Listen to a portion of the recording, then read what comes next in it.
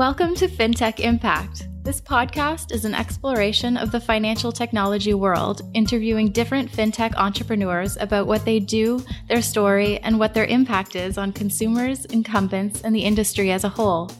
Here's your host, award-winning financial planner, university lecturer, and writer, Jason Pereira. Hello, and welcome to FinTech Impact. I'm your host, Jason Pereira. Today on the show, I have Richard Arundel. Richard is the general manager for North America for Currency Cloud. Currency Cloud is a company that's tackling the problem of international exchange online through a series of APIs that allows customers to develop their own solutions for how they're going to transfer money. And with that, here is Richard. Hello, Richard. Hi, how you doing? Thanks for taking the time today. No worries. Good to be on. Good. So, Richard Arundel, sorry, did I get that right? More or less. I've heard various iterations. It's Richard Arundel. Arundel. That's okay. okay. And you just told me a minute ago. Okay. So, Richard Arundel, I screwed it up again. Tell us about Currency Cloud. So, Currency Clouds are effectively a technology-led cross-border payments platform. So, we offer a payment software that allows companies to optimize their international payments processes. Now, so we believe that sending a cross-border payment really shouldn't be as complex and costly as it traditionally has been. Right, so you generally have to deal with kind of compliance and regulation, corresponding banking networks, kind of the expensive, opaque kind of foreign exchange conversion, especially in this kind of global e-commerce world we live in. So what we've done is we've distilled these complexities into kind of simple, easy to use components. As I said, we're a technology-driven company, so these components are all delivered via kind of APIs. Now, if you kind of put that into context in terms of the problem we're solving. The companies need to send cross-border payments for a bunch of reasons. It might be payroll, trade finance, whatever it might be. And as I said, that sounds like it should be simple. But increasingly... Many things that are complicated do sound simple. It should be, right? I mean, as a consumer, it's really easy. Yeah, as a consumer, there's so many kind of app-driven kind of payments options out there. But from a business point of view, it's really complex. And if you don't have the experience kind of dealing with cross-border payments, various banking partners, then you've got all the kind of resource and support behind that around kind of keying in payments, checking bank details are okay. If I'm sending it to Europe, what's an IBAN number? If I'm sending it to Australia, what do they do? So it creates kind of real inefficiencies within a business. And I think what it does is traditionally takes away focus from companies' kind of core values and core process. So we do kind of that legwork so they don't have to, basically. Excellent. So tell me about your story and what drove you to start Currency Cloud. So it takes me back. So Currency Cloud, we became Currency Cloud in 2012, but we're actually born out of an FX company, an FX brokerage company called FX Capital Group, which we set up kind of end of 2008, early 2009. And casting memory back to kind of 2008, a great time to set up kind of a fintech. Your timing was fantastic. There must have been all kinds of money flowing across the world at that time. Yeah, it was interesting time. But this was a kind of, I guess, a pivotal moment. And if you look back, a really pivotal moment in the age of fintech. Because when we set the business up, I mean, the iPad wasn't even invented. I think that came out in like the following months. But the iPhone was just shortly around there, right? It was like 2008. Yeah, I think so. I mean, I've had 3 children since then, so my memory fades. But so the way people were conducting business was very different. And I think we saw this, I guess, niche in the market to say, listen, that traditionally a lot of these payments were done over the phone. Everything was opaque from the cost of the payment, the cost of the foreign exchange conversion. So we kind of set the business up. And in the early days, we were kind of FX focused. And we thought, actually, we could present to our customers an online way of doing kind of your overseas FX transaction. And a couple of years went by, and then we kind of realized actually that the route to market for us was to service other fintech companies or other companies who were better at servicing end customers than we were. We were still small quite back then. So we kind of merged into this tech-driven company. And rather than just looking at it as an FX company, it's really a payments company. So kind of a payments company driven by technology. And we realized that we could be the kind of the engine and the platform behind the really cool, smart fintech companies that had these really awesome, unique kind of digital experiences they were putting out to market. So we raised our first round of proper funding, Series A, in 2012, became Currency Cloud, brought our now CEO on, And then it's kind of manifested from there, really. Now we're up to about 160 people. We're still headquartered in London. I have an office here in New York, which I moved over here about 6 months ago. Twist your arm for that, or was that a volunteer thing? It was a volunteer, actually. It was kind of, I had the conversation with my CEO, and listen, we came out to the US in late 2014. But I think, like all good global businesses, we kind of put a couple of people in a WeWork office and said, go and figure it out. On the frontier, yes. Yeah, and kind of that kind of, we'll come back onto that later, actually, because there's a real difference, I think, between kind of the EMEA offering and the US offering and the appetite in the industry. But yeah, so we as I said, headquarters in London, offices in the US. We're going to expand into Asia probably later this year, early next year. So it's been an interesting journey. I mean, Currency Cloud itself, we're in our 6th year, but the actual company itself is about 9 years old. And it all really came about around, listen, there must be an easier way to send payments. People were challenging the cost side of things. And we had a bunch of kind of money services businesses or FX companies who were kind of challenging the banking costs. But for us, it was more around, the user experience of doing stuff. And it takes me back when I look at our business and really how I view this world. If you just look at everything is now API driven. If you look at your smartphone, if I want to order a taxi, Uber or Lyft or something, I just do that from my phone. My expectation is that I can see where that taxi is, I can get in it, I can pay through that application, and it's all done kind of seamlessly in this really unique, cool digital way. But the B2B payments world is far from that. And so I guess we looked at it as, well, why not? I mean, this is really just technology that's driving this. So why can't you translate that from a consumer-facing world into the business world? So is your model like something akin to, say, Braintree, but for foreign exchange? I mean, not really. I mean, I guess from our point of view, not even close. Okay. I run the Braintree. I kind of look at it, and I've said this before. I guess it's almost like Intel, the old word of you see this Intel. What do they actually do? I see them everywhere. I see all the computers, but what do they actually do? Well, I'm actually using this computer, but there's an Intel inside kind of logo. So we're, I guess, the engine or the infrastructure behind supporting kind of these businesses. So I guess that's how I would picture it. Excellent. So you're clearly a B2B play. You're not a B2C play. Any large customers you can tell us about?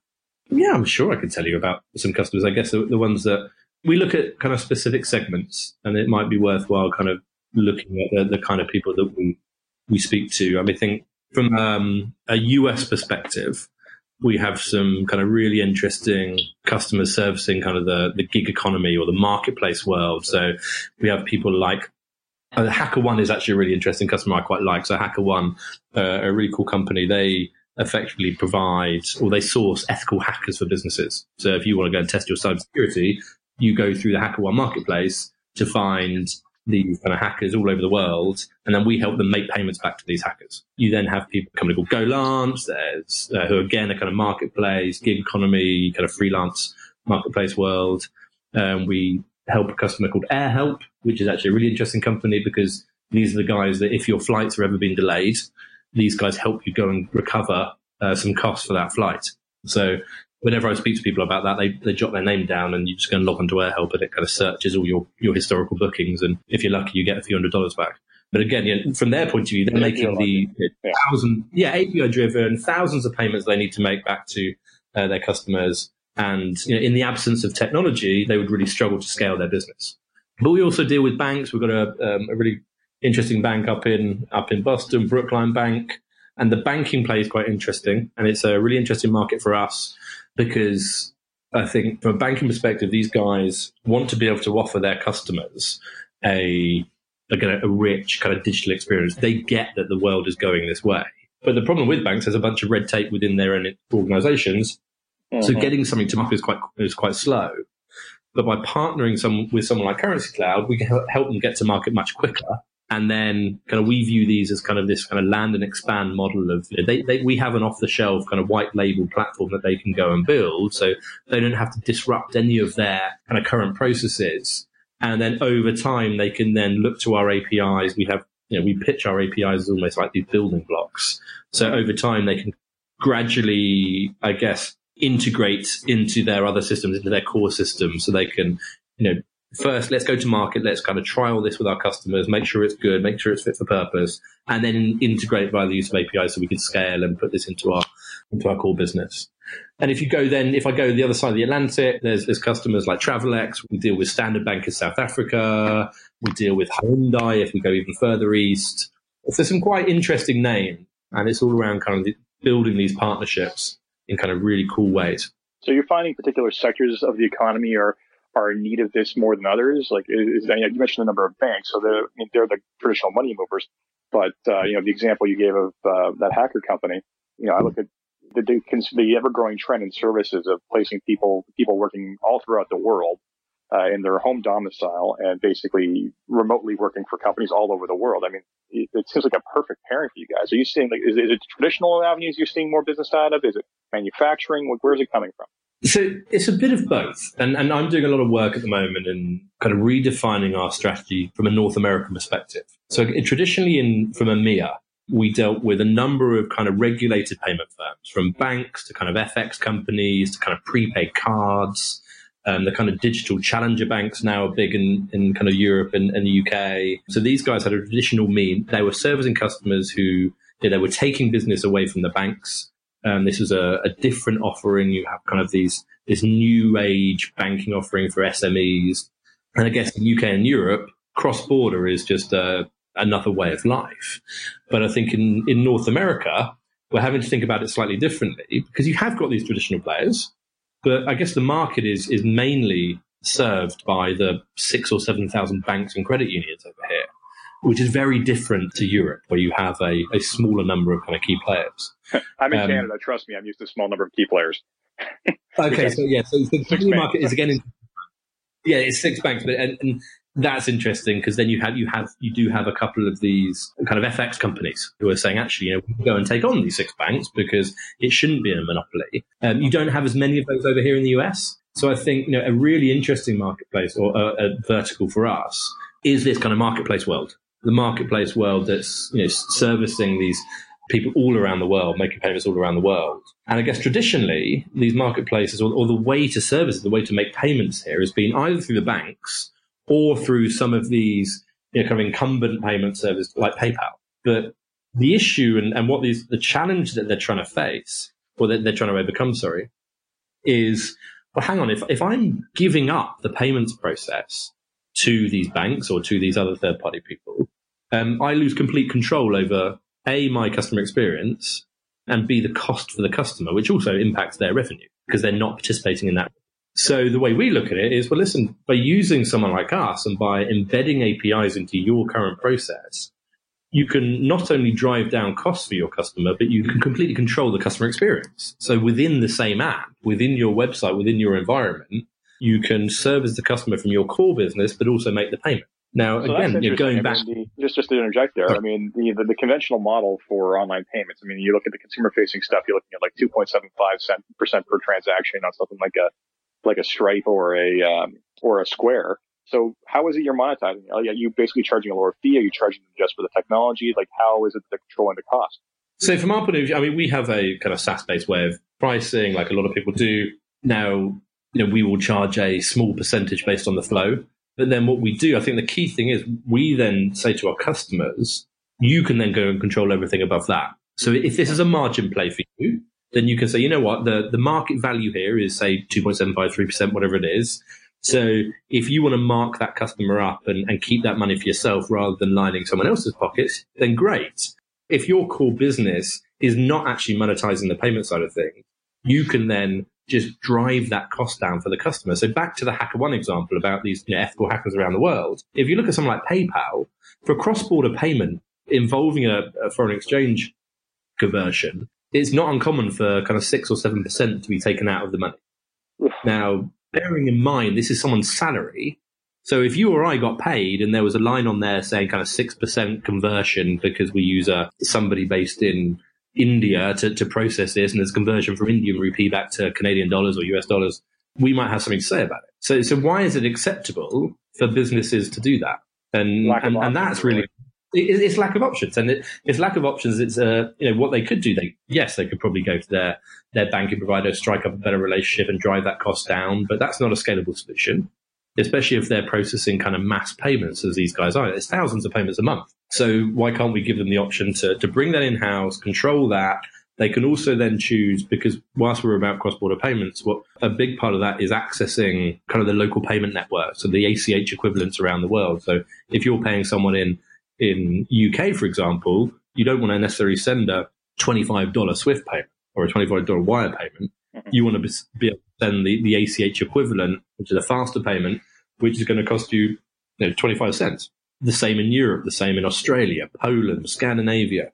So again, that's another kind of benefit that we're kind of helping to bring to companies making these cross-border payments. And again, that they probably haven't been able to, they certainly haven't been able to do themselves, because they don't have the relationships with banks all around the world. They have their bank in the US or in Canada, and they think the only option is just to send this wire payment. So it's interesting. I mean, it's an interesting strategy. You took your core competency of currency conversion, brought it online, and then it basically are seeking to more or less disrupt the already disrupting incumbents like the Braintrees, the Squares, and the Stripes of the world by not going after 2.75%, using your core competency on the back end to essentially monetize there, not really caring about controlling the front end, giving and solving a problem for a lot of people. Because here's the thing, as much as some of these things are very easy, a couple of lines of code inserted and suddenly collect payments, they're not cheap. And again, like you said, they don't control the experience. You're kind of freeing up two of the bigger complaints I typically hear about those types of structures. So smart move. Yes, it's an interesting space. And I think there is, and we talk about, and if you talk to our marketing team, this is the strapline, I guess, is kind of reimagining the way that kind of money flows through the digital economy, which is very marketing-like. And I don't like poking the marketing team, but it is a very marketing message. But actually, there is something about that in terms of, ultimately, whilst we service customers who in turn service the end customer, but we are indirectly servicing the end customer, you or I, who are making cross-border payments. So why should it be so expensive? Or why should it be so expensive for businesses and so inefficient for businesses to make these payments? And the other thing we haven't really talked about is, we talk about there are companies out there who are charging 2.75% or 5%, but often you don't know what you're being charged, because traditionally the FX conversion has been hidden. It's really opaque. No, and actually and one of our kind of founding principles was transparency in what we do. So we are very transparent with our pricing to our customers. We take a price, we use banks, we take a price from our banking provider, and we simply pass that on to our customers and say, listen, cards on the table here, this is what you're getting. It's real-time access to kind of wholesale rates of exchange, fully transparent. And then the way we're going to charge you is just on your flow. So really simple. We try and keep it as easy as these guys to then look at how they can either monetize or save costs for their customer. Interesting. So what were the bigger challenges you faced in developing this and getting to where you are today? As a company as a whole, or US focused? Because there's two different answers. Actually, you know what? There's two different answers. Let's hear both of them. Okay, so I guess in the early days, it was really defining who we are. What is our value proposition? You said one of our core competencies was currency conversion. And, should we be an FX company? Is that where we go to market? Is that our value proposition? So we did spend a couple of years kind of really understanding our value proposition. And I guess within that, we tried different things. So maybe our focus was too wide. We tried to deal with different things. And you asked me earlier around the types of market that we can service, traditional kind of banking or FI routes. I think we spread the net too wide, because we believe that so many different people send money overseas, we can service all of them. And ultimately we can do, but we'd rather focus on kind of 3 or 4 core markets that we can go really deep into and really understand the needs and service them really well. So it took us a few years to do that. And then the standard challenges of an ambitious startup company around how quickly can we go and how quickly can we meet the ever increasing demands of customers in terms of product improvements, network expansion, currency, new currencies we're offering. And I guess that's for me personally, that was a learning curve. I'm sitting there and from the outside looking in, people are saying, listen, you're moving really quickly. But I guess internally you're thinking we want to move quicker because our customers want to move quicker. So I guess that was one of the challenges. And then the other big challenge was getting our compliance right. So like everything in the payments world, it's heavily regulated, and compliance is a fundamental part of what we do. And I think it took us a while to understand that actually compliance is an opportunity rather than a threat to our business. We have an obligation to the industry as a whole, to our regulators, to our banks, to be super compliant. We operate in this incredibly compliance-driven world. And actually, sometimes people ask me what industry you're in, and we have to say, actually, it's a compliance industry, and we do payments and technology as well. But I think what I mean by that is we have this obligation to the industry itself, banking partners, regulators, to remain compliant. And ultimately, this is around terrorist financing, proceeds of financial crime, and how we prevent that. And actually how we can work with our clients and our partners to prevent that as well. And I think it was really understanding where we can operate, how we can operate with certain customers. Because we have regulated customers, we have unregulated customers. We offer them a very similar product, but there are some compliance differences in how we operate and understanding where funds are coming from and the ultimate flow of funds. So we're in a good place now, but I think that is an ever evolving challenge. And actually, it's no different. Actually, I said there's two answers, and it's no different in the US, apart from the fact it's all state by state rather than by country.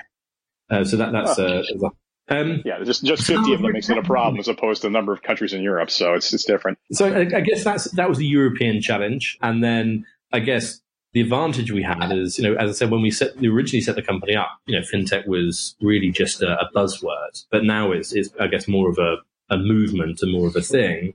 We were lucky enough that we were dealing with some really interesting customers from day one, and they were also startups. And now some of them have gone on to be really successful companies. I think the challenge in the US is very different because over here, I think we're probably 4 or 5 years behind EMEA when it comes to kind of fintech adoption. I think that goes back to the banking monopoly over the industry itself.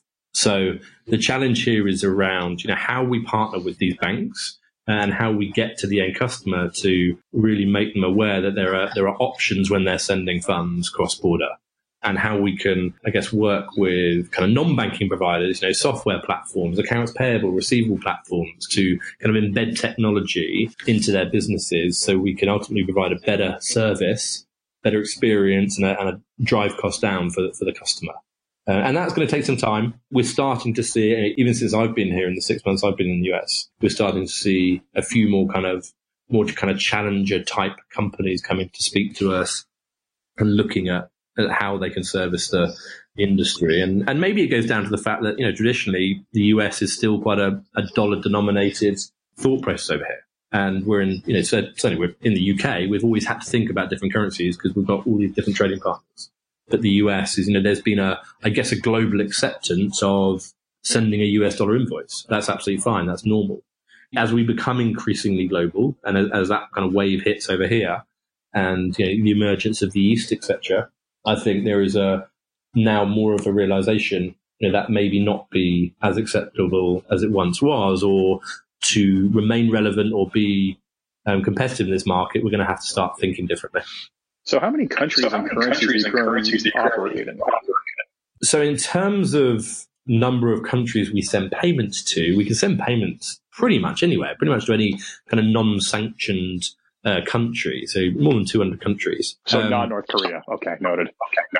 Correct. Yeah, correct. But again, there are challenges with certain countries, and even with kind of Latin America. We can send money into Brazil, but we don't offer the Brazilian real. It's a very controlled currency. So we would send US dollars into Brazil, and for some companies that's absolutely fine because they've got an appetite for USD. And China was like that for a while. We were sending a bunch of kind of US dollars or euros into China, and they had an appetite to receive US dollars or euros. But we can also offer the renminbi. We can send Chinese renminbi across. So we operate so we have local payout options in kind of over 30 countries. And by that, I mean access to the local payout networks. And we have around kind of 40 different currencies that we can actually process. We're expanding that all the time. Again, there are other providers who can offer, and banks especially, if you look at some of the big banks offering all different types of currencies. But these are in jurisdictions where we don't really go into. And again, that comes to a kind of risk appetite compliance kind of world, and also the challenges around kind of sourcing local liquidity. So, as I said before, we operate with some of our banking providers, and they will offer kind of mainstream currencies. If we want to go and get kind of deep liquidity in kind of Africa and offer all the different types of African currencies, we would have to go and build out kind of an African banking relationship to take on that market. But it just hasn't been on our radar so far. So, quick question before we wrap this up. What really excites you about either your company or the opportunities you see in the marketplace or just the general trends in the industry? I think what excites me most about our company or the industry in which we operate is the size of the market, the size of the opportunity. The money in the world? Yeah, it's a pretty big market. I guess the specific definition there is, we've seen a lot of our clients, for example, operate in the B2C space, and these guys have been really, really successful. And they call them, these fintech unicorns, $1 billion valuations, and they're in the B2C world. Now, that's a tiny, tiny market compared to the B2B world. If you look at the value of transactions, like $135 trillion industry in kind of B2B. And the interesting thing there is, 92% of that market is controlled by traditional banking means. So if companies like Currency Cloud could, take away or chip away at that and take a couple of percent here or there, it's an incredible opportunity for us. And I think also what I'm excited about is it's still new. And if you go back to kind of the marketing message and the kind of the vision for the company in terms of reimagining how money is moving, for the end customers here, for the businesses, just imagine a world where B2B payments and the way people process them kind of catches up with this on-demand kind of consumer-driven world and the app world. I think that for me is the interesting stuff. It's constantly moving. It's constantly improving. This is around customer experience. This is around driving costs down. This is around access to these networks, which is ultimately just going to drive costs down unilaterally across the global economy for the end consumer. Yeah, it's interesting. I look at the challenges facing every major bank now. I mean, there isn't a single line of business that isn't being attacked by multiple players in the fintech space. Everything, the bread and butter of lending, investments, some of them are insurance as well, deposit taking, currency transactions. Man, it's you're right. It's a big market. It's controlled by even there's a lot of the number of players in the U.S. numbered in the thousands on a global scale.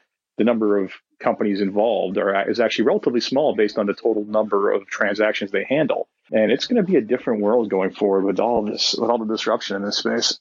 Yeah, I think that it's a good point there because, we often get asked the question around, are the banks scared of this or, you're really taking on the banks and, we compete for business with them. But ultimately, money still moves.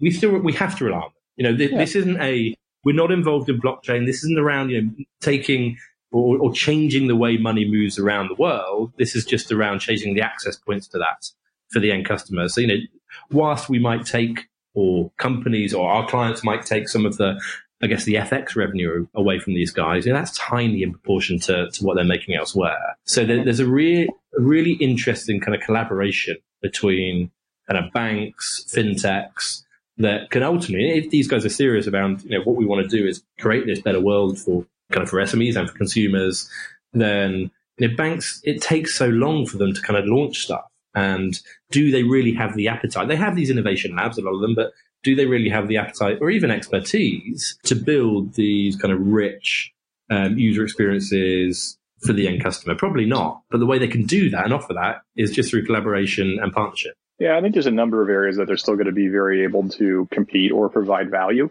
I just think that their omnibus opportunity to create value in every area is kind of is going to fall away.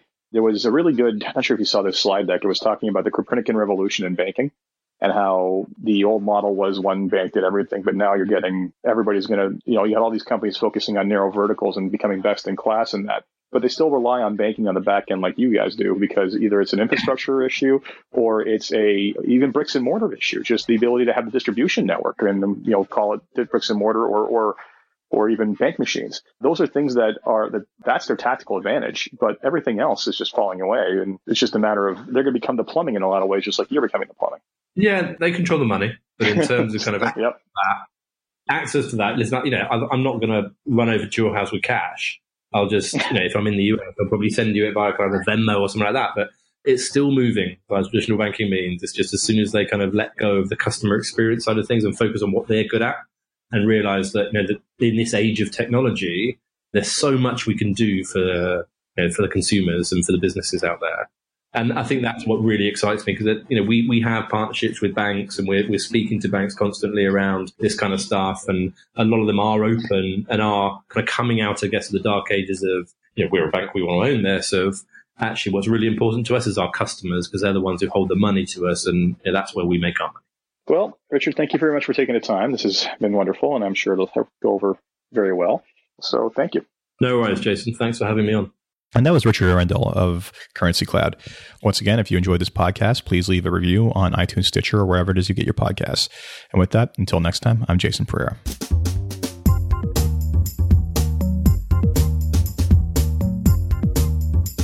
This podcast was brought to you by Woodgate Financial, an award-winning financial planning firm catering to high net worth individuals and their families. To learn more, go to woodgate.com. You can subscribe to this podcast on iTunes, Stitcher, and Google Play, or find more episodes at fintechimpact.co.